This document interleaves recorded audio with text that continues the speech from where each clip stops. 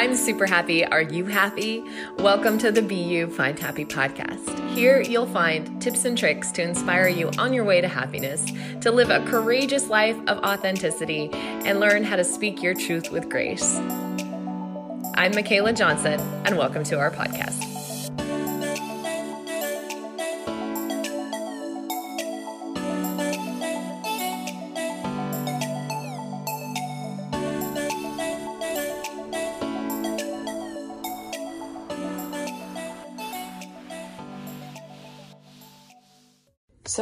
Okay, good morning. Good morning.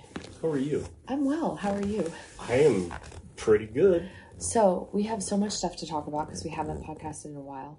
We kind of started this morning talking about how I've had, ever since really putting sex therapy on my website, I've had a lot more people coming to me with consensual non-monogamy, et cetera, and how I really feel that kind of everything that's happening in terms of what we're seeing with the transgender queer movement is being extravaganted as if it is something to be celebrated, versus really taking a look at generational trauma, relational trauma, and all the things that contribute to, you know, people maybe wanting to find a place where they can fit in, right? Versus you know, the handful of the population that probably really do have, you know, at least a medical issue related to this. Or not just a mental health issue. A physical issue, right. And, you know, I had a couple that called yesterday and they were doing a consult, and her question was, well, I really would like to know, you know, how you feel about working with us as an alternative population. And I was straight up. I said, look, at the end of the day, people are people. I've been doing this 15 years, 11 years working with couples. Obviously being a progressive liberal state, there's nothing I haven't seen in terms of relationship dynamics, polyamory, whatever you want to call it. And frankly, I've been working with this since before it was popular. And I'll just call it for that. It's popular now. Right. But what I really truly believe in the bottom of my heart, and I can show up for couples and meet them where they're at, and that's not a problem. But at the end of the day, you know, people choose to open their relationship thinking it's going to fix their problems. And all it does is create more problems in their relationship because they never address the issues that were really in the relationship. Correct. And at the end of the day, people all have the same shit. They're right. bringing relational trauma that's got to do with not being seen, not being heard, not feeling validated. Their not good enough wounds are triggered. Their abandonment wounds are activated. And then they start acting like teens and children. Right. And then when it's not working out for them, they say, well, let's just open our marriage. Right. Well, now we're just really activating all the shit that we really had to begin with. Right. It doesn't work. It doesn't solve anything. And, you know, I was telling you about a case that I have right now where there's some physical issues that they're looking to open the marriage, and they're coming to me to do it in a safe way. But when I start bringing up the potential issues surrounding opening the marriage, like, well, what if he ends up wanting to spend more money than just the travel expenses to go be with this other woman? Like, what if she wants him to buy her a nice outfit to go out to dinner? And maybe now she also wants a car so that she can travel to and from to see him. Oh, no, that's off limits. People aren't thinking about the long-term ramifications of some of these types of progressive relationships. Right. And, you know, when you get into a relationship with someone, you know, there's baggage that comes along with it, for lack of a better term. You know, if you're going to spend a certain amount of, you know, going to spend more time with someone outside of the relationship, another partner, you know, and you're getting more involved with that other partner, you know, it's not just the emotional side of it, it's also the financial side of it. You know, there's going to be gifts. Yeah. There's going to be, you know, money spent. The allure at some wears point, off. You know, and you're sleeping over at this person's house. Okay, at what point are you going to pay half the rent? Right. You know what I mean? Half the utilities. You know, honey, I need a car. Okay, you going to write a check for a car? I mean, you know, where do you draw the line for all that? And that's the thing that people don't think about when they start to look at this stuff. And I really feel, you know, I was telling you about another case that I have where, he had a one-night stand years ago. They've never really sexually bounced back from that. I wish I could have gotten to this couple sooner, because he hates that he did that, and he's full of shame and guilt, and they've not been able to really repair. And when one person has an affair in a relationship like that, where they really did want to stay committed to their partner, but they acted out, what ends up happening is everything in the relationship then becomes their fault. Right. The person who had the affair. Right. And so I've worked with all these different cases, but where we're at now is I'm sitting in these I'm getting my sex therapy doctorate. I'm sitting in these classes, and I was excited about a certain class that I was going to be taking that had to do with the orgasm gap, or the pleasure gap.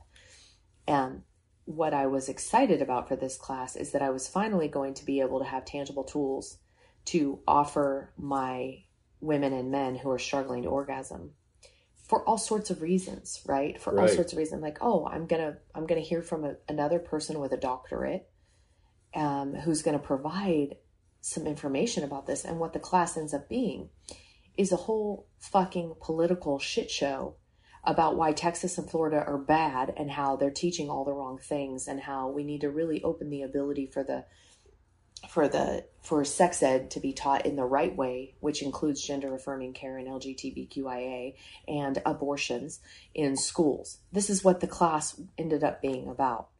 And it had nothing to do with the pleasure gap or the orgasm gap. No. And then when I chimed in and asked one legitimate question, which was, okay, you're saying that basically, only 60% of heterosexual white women are orgasming, and, basically homosexuals, women of whatever color, doesn't really matter, are having way more orgasms. So basically, if you're a woman and you want to have an orgasm, then go have a woman eat you out.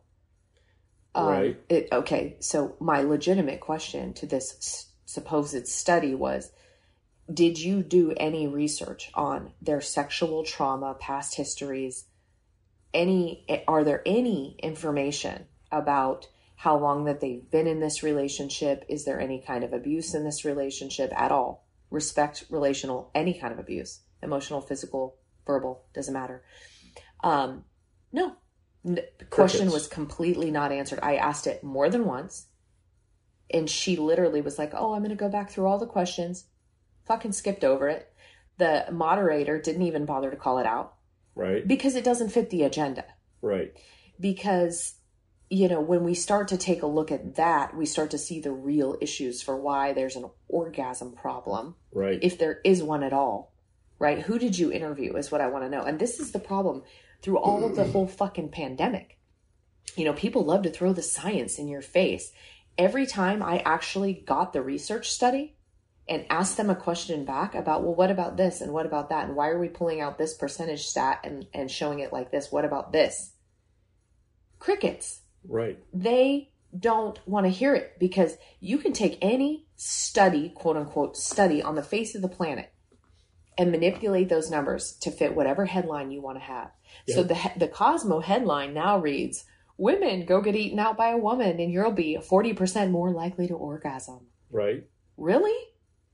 That's how we're going to twist this? Pretty much, yeah.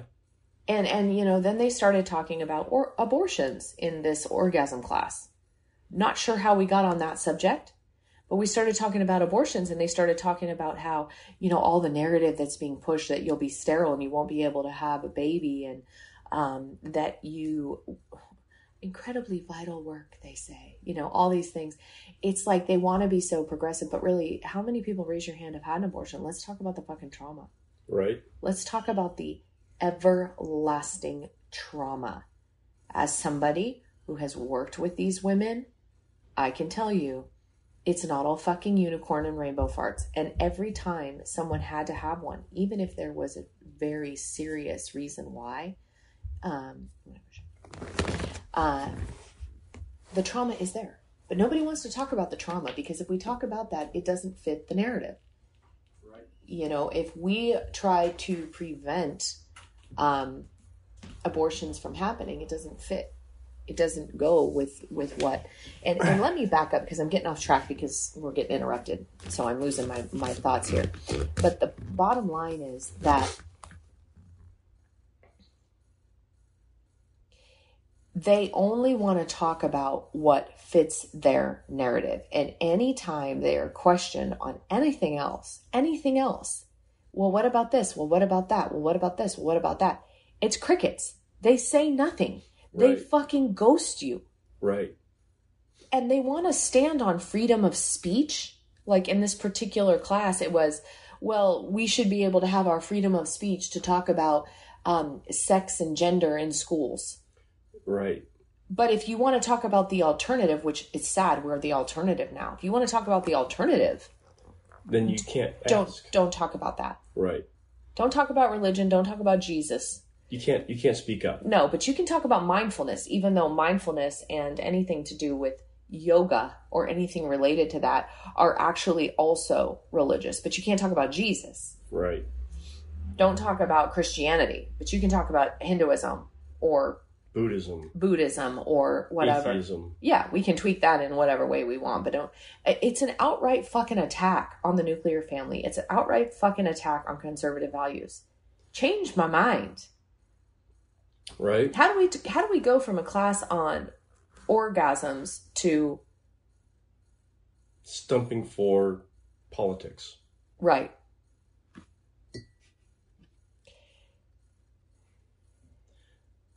This is not a program,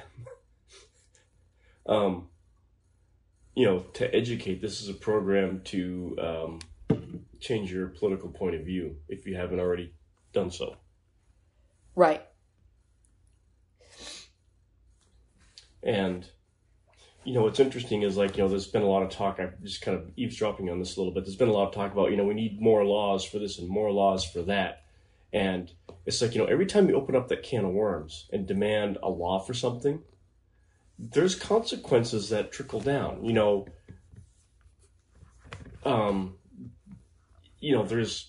There's no one size fits all. They want the federal government to step in and pass these laws that are going to prevent states from, banning this and banning that and right. Whatever. That's not the way things are supposed to work. That's not the way things do work. No, and when I posed the question, what if we put this on the parents? Again, it was crickets. Right. Where do the parents come into this game? Actually, the only thing that was said about that was when I said this seems like we're getting on a church versus state issue, parental versus governmental issue. The commentary was, the government is finally passing laws to prohibit parents from having a say if their children want to change their gender identity. Why are you meddling? Go have your own fucking kid. Right. Raise your kid how you want to raise your fucking kid and leave everybody else alone. And what the hell? Are you protecting the kids? Is that where their narrative is? And what the hell right does the state have? And why does the state have any say in how a parent should raise their child? Because the parents are incompetent and incapable, right? Because they're not progressive enough. This is another fundamental flaw in, a lot of left-leaning mindsets. And then everybody comments and starts saying how what we're going to do is we are going to have people, or what people want to do is they want to move out of the country to more progressive countries. What they don't realize is you ain't going to find it. No. You're not going to find it. Even if you go to Amsterdam or the Netherlands or some of these really sex positive places, actually, they're pretty freaking conservative when it comes to stuff. It's not this debauchery, hedonism, loose freaking morals of degradation. It's not that. Right. Just because a country is sex positive and embraces nudity and things like that, that is different. Right. That is different. When it comes to depravity and all this other shit that's, this whole, whatever Pride Month it is. If you do some research and you look around a little bit, we are literally the only country on the planet that even allows this to be out there, period. Well, we talked about this a little bit this morning, too. I don't understand how we're taking a subsect of a population and treating it like it is this massive thing to be celebrated. And somebody said, as a mostly gay person, they replied to me when I asked this question, as a mostly gay person, whatever the fuck that actually means. I think that the corporations are finally realizing that they need to, step up where they were not stepping up. And now the pendulum is swinging kind of way far the other way. And what you and I talked about this morning that I said is, if we were to look at any of these kinds of things from a relational trauma standpoint, going back to childhood wounds and the need to fit in, et cetera, et cetera, et cetera, and we were to strip it down and look at it from a mental health perspective, this would be no different than if we were to take a subsect of gluttonous people, obese people, morbidly obese people, and start saying that we need to create we really need to be inclusive, and that they need to have a gluttony flag, and that needs to be hung from places, and that we really need to support this. It doesn't take rocket science to realize that somebody in this case, has a mental health issue that contributed to where they are. Correct. They may be genetically predisposed to gain weight, right? I've seen studies that have been conducted in rats that have certain genes that they put 2 rats in a cage side by side, same conditions. They feed them the exact same food, and one rat is more fat than the other rat. Okay. I'm not saying that I don't see that there is genetic predisposition, but when you start to take a look at all the other shit, fast food restaurants on every freaking corner that are highly addictive, that hit the dopamine center. We were talking about how this is no different than, the sex addiction stuff. And we were even talking about, and I'll circle back to the fat stuff, but we were even talking about how, we like to call somebody sex addicted when they've really never had a fulfilling sexual experience. Right. They're not sex addicted. They're craving intimacy and connection. There's a fucking difference. And then you're going to go label them a sex addict, right, and send them to meetings and make them feel like a piece of shit. How's this helping? It doesn't help. Although maybe it does help a little bit if, if you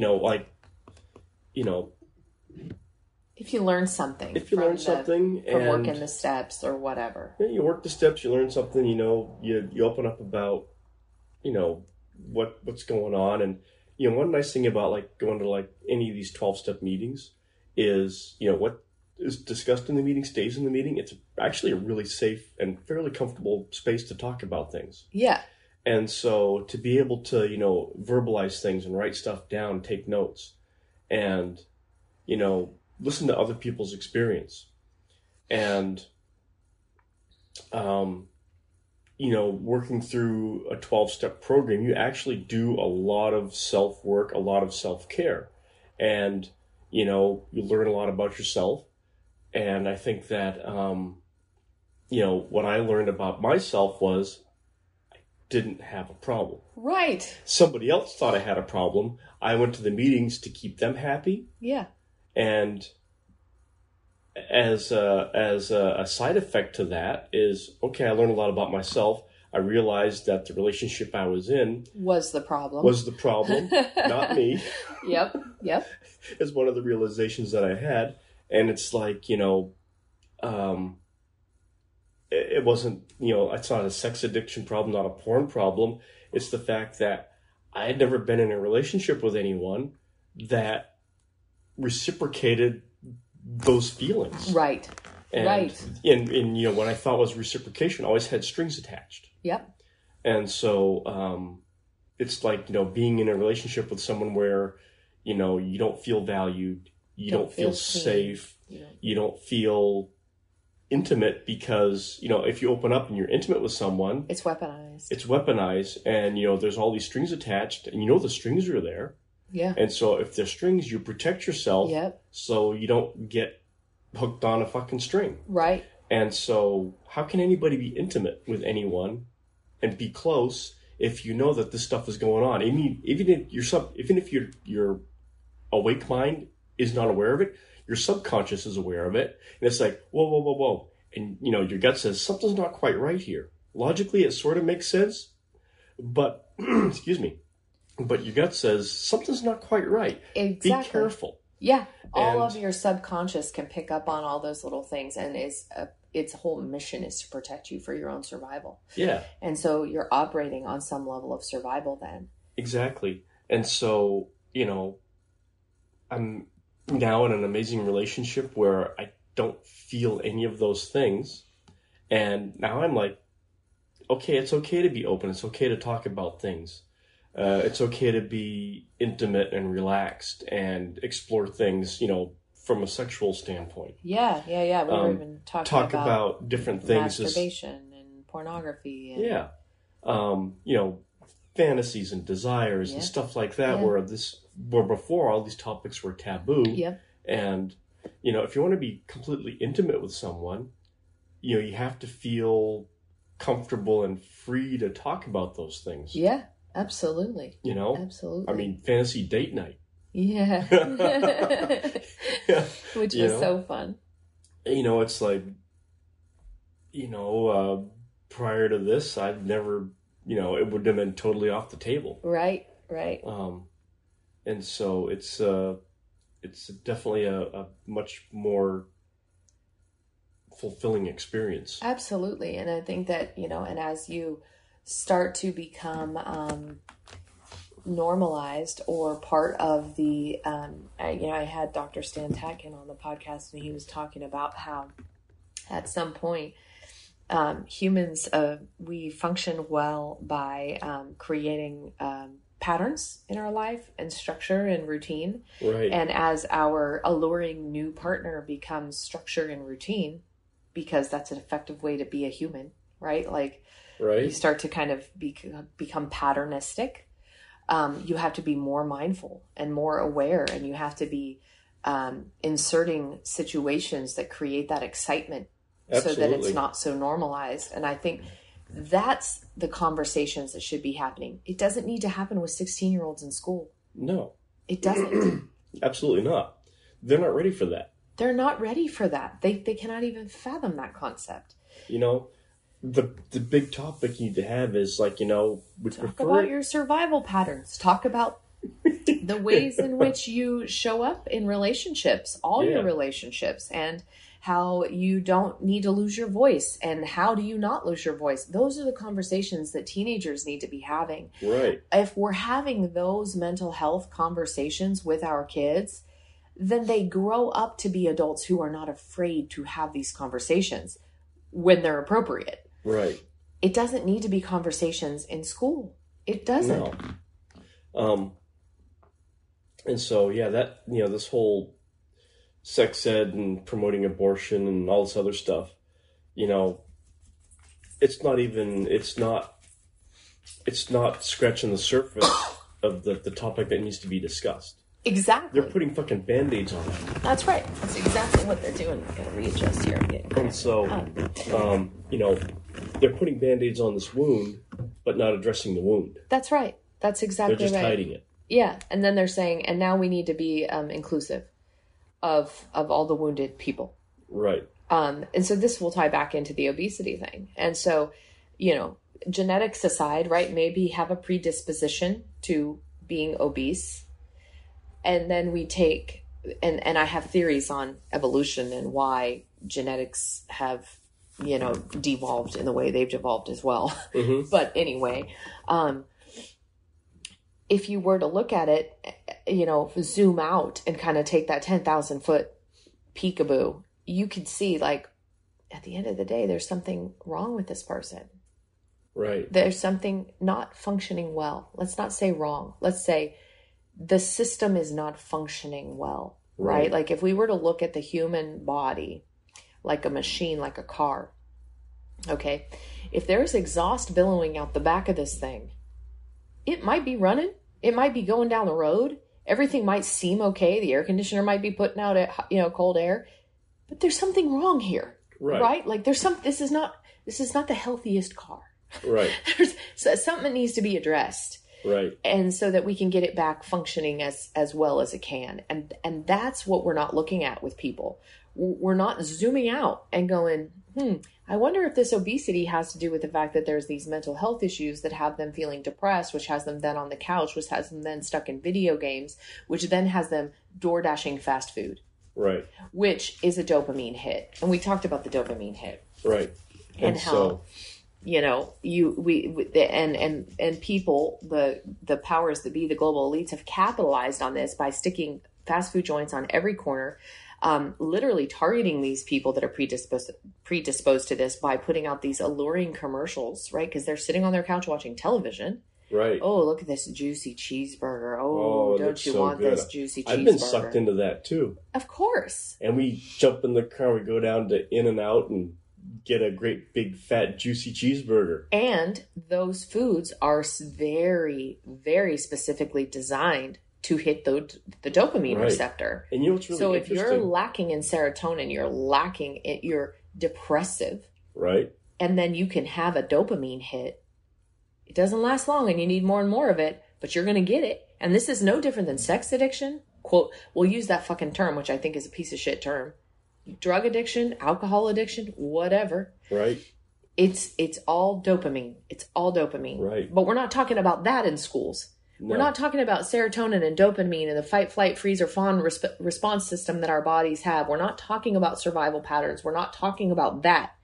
We're talking about why you need to go have a woman eat out your vagina if you want to have an orgasm.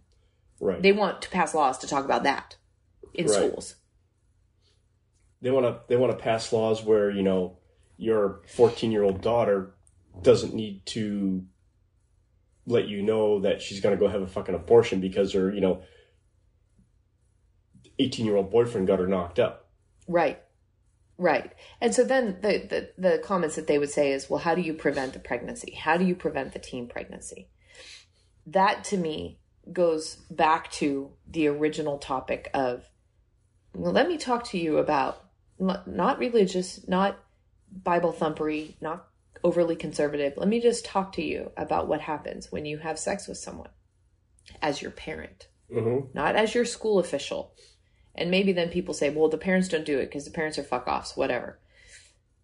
But then we could go into the nuclear family and how we're stripping parents away from their children by sending them to work for 80 hours a week and putting, I mean, we could go on and on. Generationally speaking, this is what I'm talking about, generational traumas, right? But at the end of the day, if a mother has a conversation with her daughter, because it's safe to do so, about what really happens emotionally during a sexual experience. Right. And has that conversation is, if you choose to have sex with someone, you should know that these are the risks that are involved from the parent to the child. Right. Right. And then if you get pregnant, there's consequences, right? But we've lost the whole natural consequences conversation as well. Totally. Right. We have basically entitled and enabled kids to not have to have natural consequences. We've protected them from natural consequences. Right. And then, and so, like, you know, this topic we're listening to this morning on this particular class, this is where, you know, it's like there's no discussion of actions and consequences. It's, you know, how is the government going to fix or solve these consequences for the people? Right. How are they going to fix themselves? Right. So we need to pass laws so that the people that are doing these things don't have consequences. My mom's conversation with me was very clear. My dad's was a little vague, but my mom's was very clear. It was, if you decide to have sex with someone and you decide, and that results in a pregnancy, you're going to be stuck with this person for the rest of your life, whether you want to be or not. Mm-hmm. And should you choose then to not proceed with the pregnancy, there's consequences to that too. And let me tell you about those consequences. Right? But we're not having those conversations with our kids. Right. Instead, we want to talk about how they can improve orgasms. Right. Anyway, I think that the greater point here is that we're going about this all wrong, but there's like an entire movement happening where we're literally pumping out people that are perpetuating this and not taking a zoom out and looking at what's actually happening. Right. They're so caught up in that they're progressive and that they're being, having a positive impact. They're not actually addressing the issues. They're not addressing the negative impact that they're having. This would be like if you went into the doctor, okay, and you broke your leg, and you had a sore throat, and your doctor's like, oh, let's take care of this throat. Let's get this throat wrapped up. My leg is broken. You'd be fine. Just walk it off. Right. Well, it's like, let's go back to the car analogy. You're driving down the road, you got these great big plumes of smoke coming out of your tailpipe. Car appears to be running fine, but there's obviously something wrong. Yeah. And it's like, well, what are we going to do? Let's put this smoke in a canister and hide it. Yeah, or even moreover, let's say, yeah. Or let's say you break your leg, and with that break, you get a cut. You get a little laceration, a small laceration. You go into the doctor's like, let's fix up this laceration. Well, my leg's still broken. Doesn't matter. Doesn't matter. We fixed it. The bleeding is stopped. That's what we needed to really take care of. But we didn't. We didn't address the big issue, the big elephant in the room. Right. So the topic doesn't even come up. No, and what broken leg? I don't see a broken leg. We have so many other things to talk about, but I do feel like, when people come to me about this sex therapy stuff, I'm just really struggling with this. I signed up to do this to help couples, and what I'm finding is that these classes are I'm the dissenting voice. I'm the alternative voice now. It's all about transgenderism, LGBTQIA+. It's all about politics. None of these classes have been what I'm hoping for, which is a challenge for me because I want to help the majority of people, which is people that want to be in a monogamous, committed relationship, and they want to have passion and intimacy and all the things that they originally had with their partner. Right. And they want to feel seen and heard and validated and not anxious and not ambivalent and not avoidant. Right. And so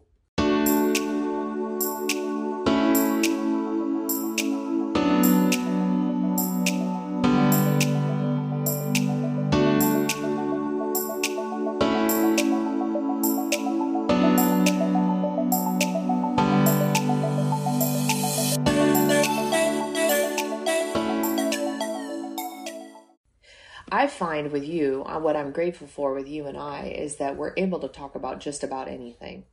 I mean, I haven't found a topic we haven't talked about. And even when conversations are uncomfortable, we're able to move through them and sit with the discomfort. And then we grow from that discomfort. And there are things that come up all the time that activate me and put me into a space of fear from my old stuff. And I'm able to bring it up to you, and I'm able to say, this is what's coming up for me. And you don't have to take it personal. It's my stuff. It's my stuff. And when you're able to say, even, when that comes up for you, I go here. And then we're having a conversation about it. Mm-hmm. We're able to talk about, how often do you masturbate? Well, do you use pornography to masturbate? No, I don't think that's healthy for a relationship. Okay, I agree with that. How do you feel about me using pornography? I'd rather you not, because blah, blah, blah. We're able to have these conversations. And I think that if more people had the ability to sit with their discomfort, identify it, call it out, and have conversations with their partners, the world would be a different place. It would be totally different. I believe it would be a different place. If I could get to people before they have an affair. Unless the relationship is over. Right? There's a lot of people that have affairs because they're looking for a way out. Right. They want to get caught. Yeah. I've seen that too, and even then, if I could get to them before then and be like, hey, you guys need to call it. Yeah, exactly. And, my first unsuccessful marriage, it was horrific. I mean, it was a horribly abusive relationship. It still is. It still is. Anyways. To the point where, the courts literally changed our fucking names to hide the abusive nature of this relationship. And, I used an affair as an escape tool. Excuse me. In retrospect, I wished I hadn't. I wished I'd said, we're done. We're done. And then, walked out and then taken the time to heal. And not repeated patterns. And not repeat the pattern, which I happen to do. Because I didn't really... Not with an affair. You didn't do that again. To jump into another relationship that was... comforting. Sadly comforting. Because comforting is what we know. And, but still, an abusive type of relationship. And, affairs don't ever fix anything. It always makes it worse. It always makes it worse. And no matter what. And I've had, I have a couple right now where he had an affair, pretty shitty circumstances. I understand why he had the affair. The relationship was really failing. He's not emotionally over the affair. And so I had to have a private session with him to have a conversation about this, because one of the things when I'm working with infidelity cases is everything has to be out on the table. Right. We have to have full disclosure, and I have to have a 100% affirmation the affair is over. Right. If they want to repair. And the reason is because I'm asking for vulnerability from both people, and I cannot put them in a space where they are putting themselves in a vulnerable place if their partner is still engaged. Right. It's not safe then. It's right. not emotionally safe. And this is part of the work in working with couples, is balancing this stuff. And with this particular case, I actually sought supervision because I knew in my gut, I could tell I'm formally trained in nonverbal communication. I could tell by his body language and his tone that this relationship, hold on, I have to say, was not over. I could just tell. And so I can't ask her to be vulnerable if I know from my training that it's not safe. Right. So I had an individual session with him, and, he's basically says, you're not wrong. I think that my marriage is too far gone, and I found something else that I want. And it's sad on multiple levels, because now he is the scapegoat for everything. Right. Even though I can see why he originally had the affair. I can see the toxicity that was in the relationship that caused him to veer. Right. But he is now it. It's his fault.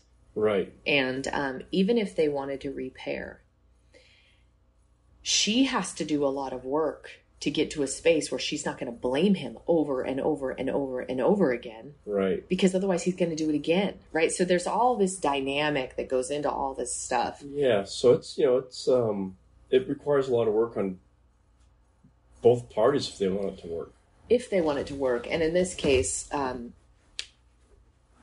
I never tell couples. I'm not there to decide for them whether it's going to work or whether it's not. Right. But what I will offer them is, in my professional experience, this is what I've seen.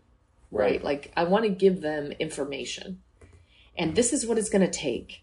But when a couple comes to me with an affair, that's a whole nother gamut. It's a whole, there's a lot that goes into determining when was the affair, how long did the affair last, what's the mindset surrounding the affair now. There's so much that goes into that. But if I could get to people before then, and I could heal these traumas and these wounds, at the end of the day, they might not be a fit anymore, but they wouldn't drag each other through that. Right. I was telling you this morning about this other couple that I have, and his backstory is freaking soul crushing for most people. Dad was addicted to drugs, and his mom also had her fair share of, mix-ins with drugs.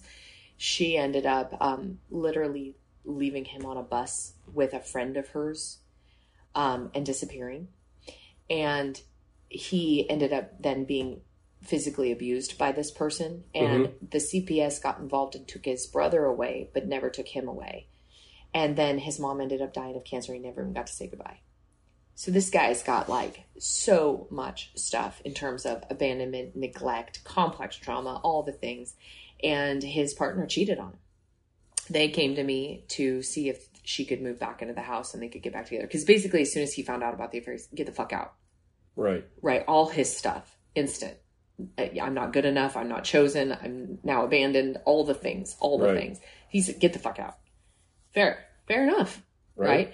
And I was telling you this morning, I had to physically demonstrate for her what happened by saying, this is no different than if you had taken a very sharp kitchen knife and repeatedly stabbed him.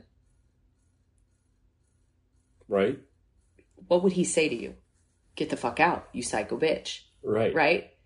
And it's the same thing. It's the same thing. And that's what people don't realize. This mental health stuff, it's no different than the physical wounds. They just can't be seen. Right. And so, like a situation like that, it's like, okay, they're discussing moving back in, and he wants to let her back into the house, maybe. But, the thing is, though, is like, that bond of trust has been broken. She's going to maybe come back, but she's never going to come all the way back. You hit the nail on the head, and that's the part that makes me the most sad about the affairs. And I will tell my couples, I will say, I can bring you back from this, and you guys can have a great relationship, but it will never be the relationship it was before the trust was broken. Right. And now you are going to struggle to have intimacy. I mean, this one couple, they start to engage in sex. She loses her ability to lubricate, and almost immediately she says, you got to stop. It's hurting her physically, right? Because she's not wet. Right. And then he gets upset. She says he gets enraged. He's feeling shameful, guilty, all the old stuff from having the affair. Why the fuck did I do that? Now I can't even have sex with my wife who I actually do love. And he's thrown into this, place where he's just basically going down the drain because right. It's a double whammy of feeling like crap for what he did and now feeling like crap for the fact that she's not able to get wet around him, which is a direct effect on his manhood. So then what's going to happen? Is he going to have another affair? I told you outright, I have zero belief that this man will ever he will end this relationship before he will do that to her again. Right. Because he has so much shame and guilt and is so upset with himself about it. Right. But it'll never be the same. And they had a wild, crazy, fun sex life before he did this. Right. And so, it's, we were talking about, just how everything in society around us is sexualized. I can't pull up an email without there being a friggin' Yeah. What was I looking up last night? I was looking up the Mormon crickets, and the news article had half-naked women all throughout it. Yeah. And I'm not looking at half-naked women on the internet. Like, why the hell is this on this article? Exactly. And what if our boys wanted to Google Mormon crickets and look up the, influx of Mormon crickets in Elko, Nevada? Right. What would happen to them? Would they see that? Yes, they would. Yes. And so, and I think, this is where,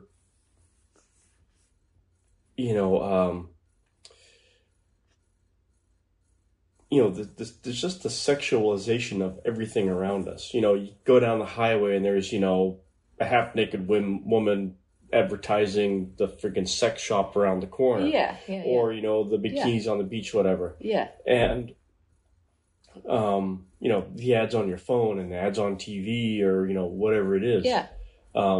And that's trickled down to, young women dressing provocatively. Yeah.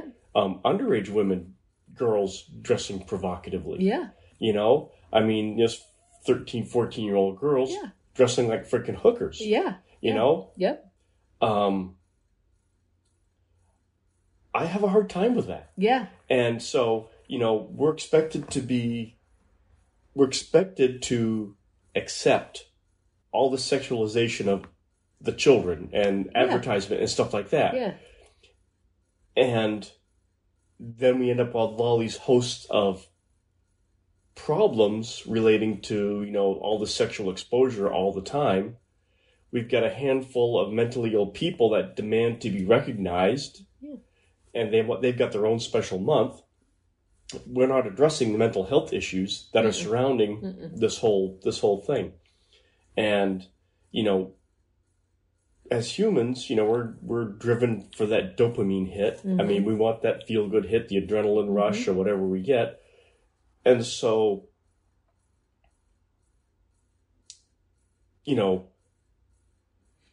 people act out.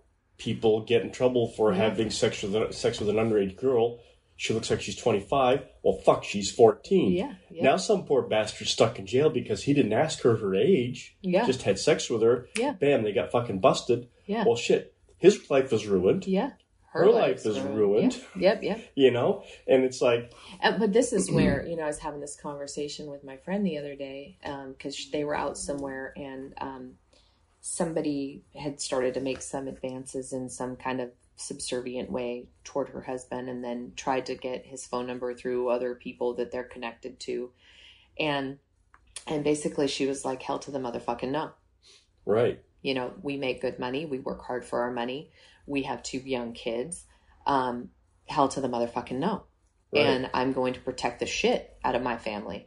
And we had this conversation. She said, am I being controlling? Am I being manipulative? And I said, absolutely not. No. There is a very big difference between protecting something and being psycho. Right. There's a very big difference between that. But we've been told now that protecting is controlling and manipulative and crazy and psycho. It's not. It's not. We were out at the place the other day, and I know we talked about this a little bit, but we were at a family-friendly brewery, and this musician is half naked, and she's bending over in front of our teen boys and you, and I'm like, I want to move. We're getting up, and we're leaving, and we're going somewhere else. Is that me being jealous and crazy? No. That is me saying, I'm not standing for the shit. Right. And I don't want you to see it. It makes me feel uncomfortable. The young boys don't need to see it. I don't want my teen boys to see it. That makes me uncomfortable. And so at the end of the day, what do we want? Do we want to have a healthy, well-adjusted relationship where we try to reduce discomfort as much as possible when it's unnecessary and provocative? Mm-hmm. Or do we want to sit there with our discomfort and fight through it so we don't look jealous? Fuck that. It's interesting, like, talking about just the sexualization of everything. And maybe it's just me, but along with this loosening of morals in this country that we're living in, the people that tend to be... Go ahead. It's just warning me on the maximum time limit. I think the people that tend to be, wanting to have multiple sexual partners in this environment have become much more aggressive, much more overt about what they want. Yeah. And, if they want your husband, she's going to go after your husband. Yeah, period. Right in front of you. Right in front of you. It is not going to even be... You don't even try to hide it. Yeah, and I've often said that I appreciate, and I think men are the same way, and I often appreciate that when we're out somewhere, you have your eyes on what's going on in the room, and you're being mindful, and you're being protective, and you'll come over and you'll put your hand on me, or you'll give an indication to everyone else. And whenever you do that, I reciprocate almost immediately. So because either I'm comforted by the fact that you're touching me, or because I'm aware that you're picking up on something that maybe I'm not aware of, and I want to further enhance the message to whoever you're putting it out to. Right. That yes, this is the person I want to be with. I'm with him, and I'm not interested in whatever the fuck you're doing. Right. At the end of the day, I found the person I want to be with, and I don't want anybody or anything to try to get in the way of that. Right. And I don't want anything to make you feel uncomfortable either. Yeah, and I think, with the way society has accepted all of this, openness with stuff, we need to be even more protective and more vigilant, because, all it takes is a moment of letting your guard down. Yeah. And then boom, your fucking world is on its head. Yeah. I mean, like right now. Yeah. Yep. And, it just seems like... It doesn't matter how much trust and whatever you have in a relationship, it can throw anybody into a spiral. Oh, hell yeah. And, I think from a psychological or an evolutionary standpoint, it's like we, as humans, we have not been able to adjust fast enough to keep up with the crazy shit that's going on. I totally agree. Yeah. Yep. And so, we might sound like, we're backwards or Amish or something. We're not.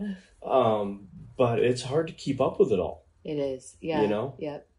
I'm just struggling to keep one step ahead of the fucking school board, letting, fucking child porn into the libraries. Yeah, right. We're having a hard time just keeping up with that shit. Yeah, exactly. Never mind the rest of it going on around us. Yeah, absolutely. So, yeah, I know for me, I feel more than ever that we have to be, like you said, vigilant and protective and have really good communication about these things as they come up, And I think that we've had our journey from our old stuff and our current stuff to find a place that's a sweet spot in terms of, being able to make certain assumptions that we both have good intentions and all that. But at the end of the day, I'm still worried about the 2-bit hussy from Instagram that's going to come rolling in looking for flight training. Yeah. You know what I mean? Like I'm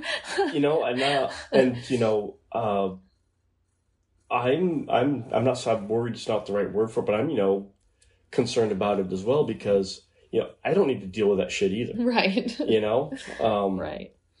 Now, if you want to come fly with me, that's great, but you need to wear some clothes. And, I'm not available. Yeah. Period. Yeah. And so don't even fucking try. Right. Just take that off the plate right now. Yeah. But, same thing too. Like I had that one client who, I just got a weird vibe from, and he broke up with the person that he was with, that they were coming to me for couples therapy, and he wanted to continue individual work. And obviously it's very different in the state of California in terms of all that. There's so many rules and regulations and boundaries and all that. But at the end of the day, I was like, nope. I had a conversation with you about it. It's like, nope, refer out. Like, this is not happening. Right. Just because I don't need the mess of it. Right. Right. Like at the end of the day, I don't need the freaking mess. Life is messy enough without the extra bullshit. Yeah. And I just don't think that in the olden days we were exposed to it like this, No. You wouldn't have had a 19-year-old come strolling in half naked. No. And I joke about it, but we literally had a student that was 19 and half naked. Send her back to her friggin' house to put clothes on. I had to tell, yes, that, hey, don't show up to a check ride in a sports bra, please. Right. Like, what the actual fuck? I'm all for dressing cute, and you can do that, and you can even look sexy and pretty, and you can be modest. All the things. You don't need to be naked. Right. But it's discomforting for sure. It really is. And then that ties into, though, this level of trust, right? Like there's this whole thing that goes back to that and having that. And it's hard. It's really hard. And those are the conversations where it's like, ooh, I'm feeling really activated right now. I'm not very comfortable with this situation. Right. Okay, I'm not very comfortable with this situation either because you're not very comfortable with this situation. Nobody's comfortable right now. Yeah. Or whatever. And being able to have those conversations and then put things in place that at the end of the day, it's like I told you, if people are going to be distracted to somebody else in their relationship, there's usually something fatally wrong in the relationship. Right. And it's not usually going to be the little 19-year-old dressed half naked.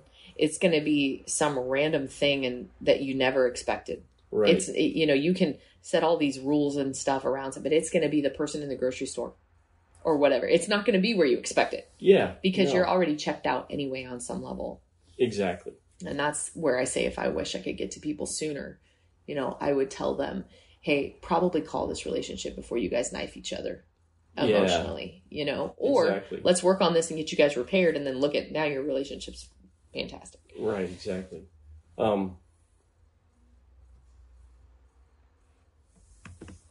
Yeah.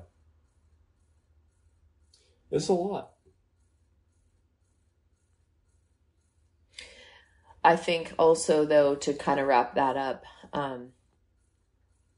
when you do feel uncomfortable, being able to have that conversation and being able to put some things in place that feel safe is a good thing. It's not controlling. It's not manipulative. It's healthy.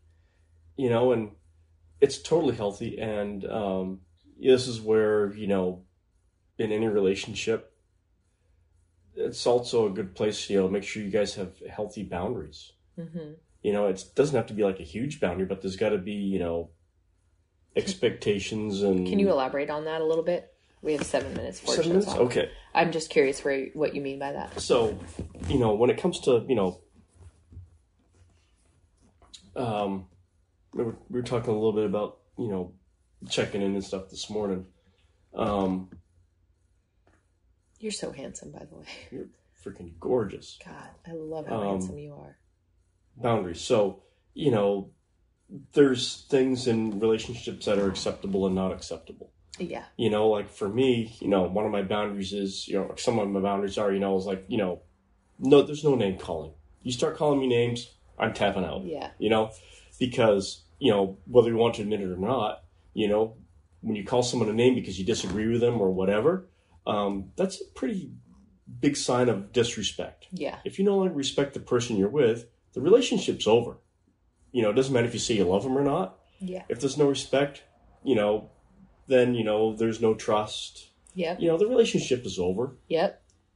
It's time to get out and move on before you cause more damage. Your intimacy is going to go downhill, and then you're going to have an affair, and then, yeah. Yeah. But, and I have this boundary with you. I'm not going to call you names other than I think you're fucking gorgeous or beautiful or whatever. But, there's no derogatory comments because that's extremely disrespectful. Mm-hmm.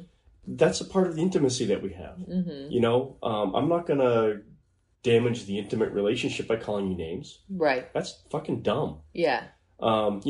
Physical violence of any kind. Yeah. Yeah, we might get pissed off at each other, but I'm not going to hit you. No. I'm going to put my hands in my pocket, walk the other way, cool down, come back, we'll talk about it. Yeah. So there's things like that where... I do say I'm going to punch you in the gut sometimes. Well, sometimes I probably deserve it. But I never have punched you in the gut. But, Maybe once. having healthy boundaries, they could just be simple things. Mm-hmm. It's like, if you're having a conversation with, a member of the opposite sex, I just want to be looped in on it. Mm-hmm. You know what I mean? Yeah, totally. Or whatever. Totally. Not to be controlling. No. But it's, ties into everything we've been talking about. Everything we're talking about. Why put your partner in a space of feeling uncomfortable and or, why threaten the relationship? Why you have to be vigilant, all the things we're talking about. Right. And so, part of being intimate and having a healthy relationship is, it doesn't have to be a lot of stuff, but, a handful of boundaries is healthy for any relationship. Yeah, I agree. And, no name calling, no physical violence, I would keep say conversations open. This is to kind of play into what Dr. Stan Tatkin says is I really think that I'm switching how I'm looking at those and calling, instead of saying boundaries, I'm calling them pacts and agreements. Mm-hmm. Because that's really what they are. They're pacts and agreements that we've made for the health and safety of our relationship, just as we would have pacts and agreements if we were in business or anything. Right. It's part of the contract. Yeah. And it's not so much a boundary. It's part of what we've agreed is healthy and good for us. Right. Yeah. I think when I'm thinking in terms of boundaries now, I'm using this pivot coaching concepts of, where are they in your boundaries? What kind of conversations can you have? And I'm looking at it more that way, but I like what you're saying. I do. And I try to be, over the top too, like even on social media, to make sure that I'm sharing us so that the world knows there's no room here for any of that, Right.